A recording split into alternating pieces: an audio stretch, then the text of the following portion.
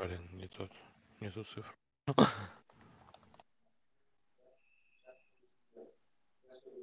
Я тут с восхищением узнал, что если